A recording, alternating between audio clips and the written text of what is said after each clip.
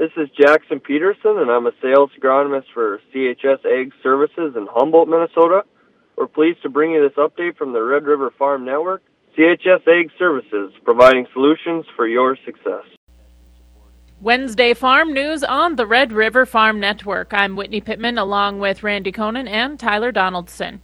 Zaner Ag Hedge Chief Market Analyst Ted Seifried says a lack of fresh news has been tough on grain markets today. The old saying, no news is good news. Well, that's only the case if we're in a market that's trending higher, right? And so for the fact that we don't really have any news right now that's really grain specific, what that means is that we're not getting the good news that we need to really kind of change things, right? And that good news would be, a whole lot of buying on the export sales front, China coming in with some bigger flash sales, things like that. But for lack of that, we're just kind of following through on the trend that we've been in, and that's not great news for really corn or soybeans, or after today, maybe not wheat either.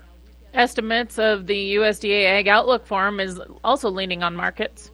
Not that the trade really focuses on the Ag Outlook Forum and what their baseline projections are, because it's a really, really rough estimate. We know that it's not done the same way that a WASDE is done. This is really just statistical analysis.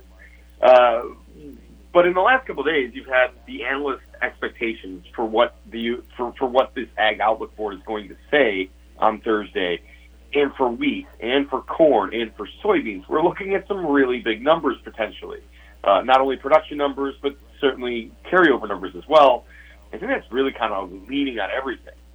Van On & Company market analyst Christy Van On is waiting for a catalyst to break this corn market out of the winter doldrums. Technically, we're trying to round out these bottoms, and so those look good, and I think they'll have their moment to shine. It's just, when are we going to be able to get that fire to find somebody to stick with buying these markets? And we just haven't been able to find that. Kind of the same situation for soybeans. To be honest, the soybean chart looks really good. So, if you want to just base it off pure technical trading, which a lot of people do, you will look at these charts for soybeans and say, hey, this looks really good. We're trying to round out a bottom on NOV 24 right above the 2 standard deviation. And then when you look at this, we're right there for 2 standard deviation off the March chart. And Van On says it's just a matter of time before something has to wake up here. We are very close to a key support line for corn on March corn, which is 424. That is a big level when you look at these markets, and we've really honed in and found this area around this 1180 to 1195 for the March soybeans. Then even the deferred contracts, 470 for Dees corn. Then coming in here on NOV 24, this 1165 to 1180 area, kind of that same situation. And so they're doing their jobs. It's just not fun to look at these markets right now. Progressive Ag Marketing market analyst Brian Strumman expects a slow, choppy grain trade through the end of February. I think so, and I think, again, the South American weather, and we'll have the option expiration coming up. We'll see those outlook numbers this Friday, and a little news in the market, but again, nothing earth-shaking. Much of northern Brazil was dry Tuesday with fieldwork advancing. Beneficial rains fell on southern Brazil and Paraguay into portions of central Brazil. World Weather Incorporated says rains will expand Friday into Monday in central Brazil with lighter rains to the south. Better rains are expected to return to southern Brazil the last week of February. Argentina will see little rain through next week, allowing for field work to advance rapidly. World Weather says recent rain has left much of Argentina with enough soil moisture to support crop development. Rains are expected to return late next week. Total Farm Marketing market advisor John Heinberg says there are a few factors driving the grain markets lower today. Couple different things that we're focused on. Obviously, watching the South American weather, watching prices on the export front for soybeans. We continue to struggle against those cheaper South American beans coming in on the harvest front. Over on the corn side, again, we're watching that USDA Outlook Forum at the end of the week, looking at some fairly heavy supplies coming through for both corn and soybeans, so maybe that's bringing a little bit of pressure into the market. The other thing, too, on the corn side of the equation, we're getting close to first notice day. That end of the month is here. A lot of basis contracts, a lot of corn needing to find some homes, and we're hearing some movement out there, and that's probably putting pressure on prices as well. Inflation and demand pressures are dragging down cattle futures. Yesterday we got that inflation print. That's on the macroeconomic side of thing. It was a little heavier than the market was anticipating. I think that got the dollar jumping yesterday. I think that was weighing on commodities. That inflation number is something that's probably weighing on the cattle side a little bit here as well. If the consumer doesn't have dollars to buy beef due to inflation maybe refiring up a little bit, beef is going to be one of the things that gets hit the most. So we're seeing some pullback there. Those numbers, and we got PPI coming, the producer price index yet later this week, as well as some other inflation data next week. Those are things we really need to keep an eye on here. If things are heating back up again, that's going to get that dollar jumping, and that could keep some pressure on the commodity space in general. USDA and Cargill Meat Solutions have reached a settlement agreement on a violation of the Packers and Stockyards Act that occurred in March of 2022. Cargill self-reported that its beef grading cameras were installed incorrectly, resulting in inaccurate yield grades at its 4 fed cattle plants. Cargill compensated all sellers for any underpayment using incorrect yield grades. Cargill must cease and desist from failing to meet applicable camera grading installation standards and pay a civil penalty of $155,000. The Minnesota Board of Animal Health has posted a notification of an equine herpes virus myelencephalopathy, or EHM, positive horse in Clearwater County, Minnesota. The equine herpes virus can cause neurological disease, respiratory disease, neonatal death, and abortion. The virus does not affect people or other types of livestock, but has been associated with neurological cases in llamas and alpacas.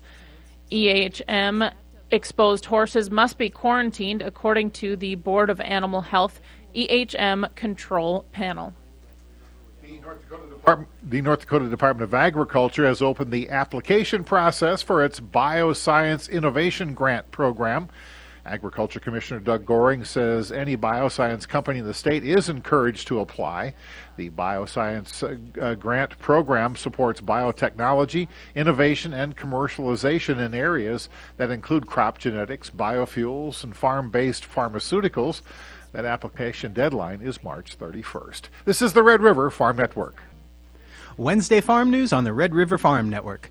A snowstorm is sweeping across South Dakota, brushing along the border into North Dakota. Aberdeen National Weather Service meteorologist Catherine King says that most of the accumulation will be in central and southern South Dakota, but that parts of the southern Red River Valley could still see a couple of inches of buildup. Expecting the snow to continue at least into tonight, and then we're going to get another round on Thursday into Friday morning, and it's going to overlap more in central South Dakota. Areas in northeast South Dakota aren't expected to get nearly as much. The Watertown area could see maybe 3 to 5 inches, just depending on where this current band sets up and the track it takes across to the east. Temperatures are expected to rise in the southern Red River Valley by week's end and could even approach the low 40s by next Monday. Temperatures Friday will still be in the low to mid 20s, but we are expecting a pretty good warm-up going into the weekend, with Saturday and Sunday highs in the 30s to close to 40. And then for the holiday on Monday, most areas could see high 30s to even low 40s. Further into next week, those temperatures look to continue in the mid-30s to around 40. NDSU Extension has released their crop budgets for 2024, with Extension Farm Management Specialist Ron Haugen claiming most budgets in all regions project a profit for the year. Though expected profits are still down from 2023 numbers thanks to lower commodity prices. Projected budgets cover multi-county regions and can vary between producers within a region with no consideration of price and yield variability or risk.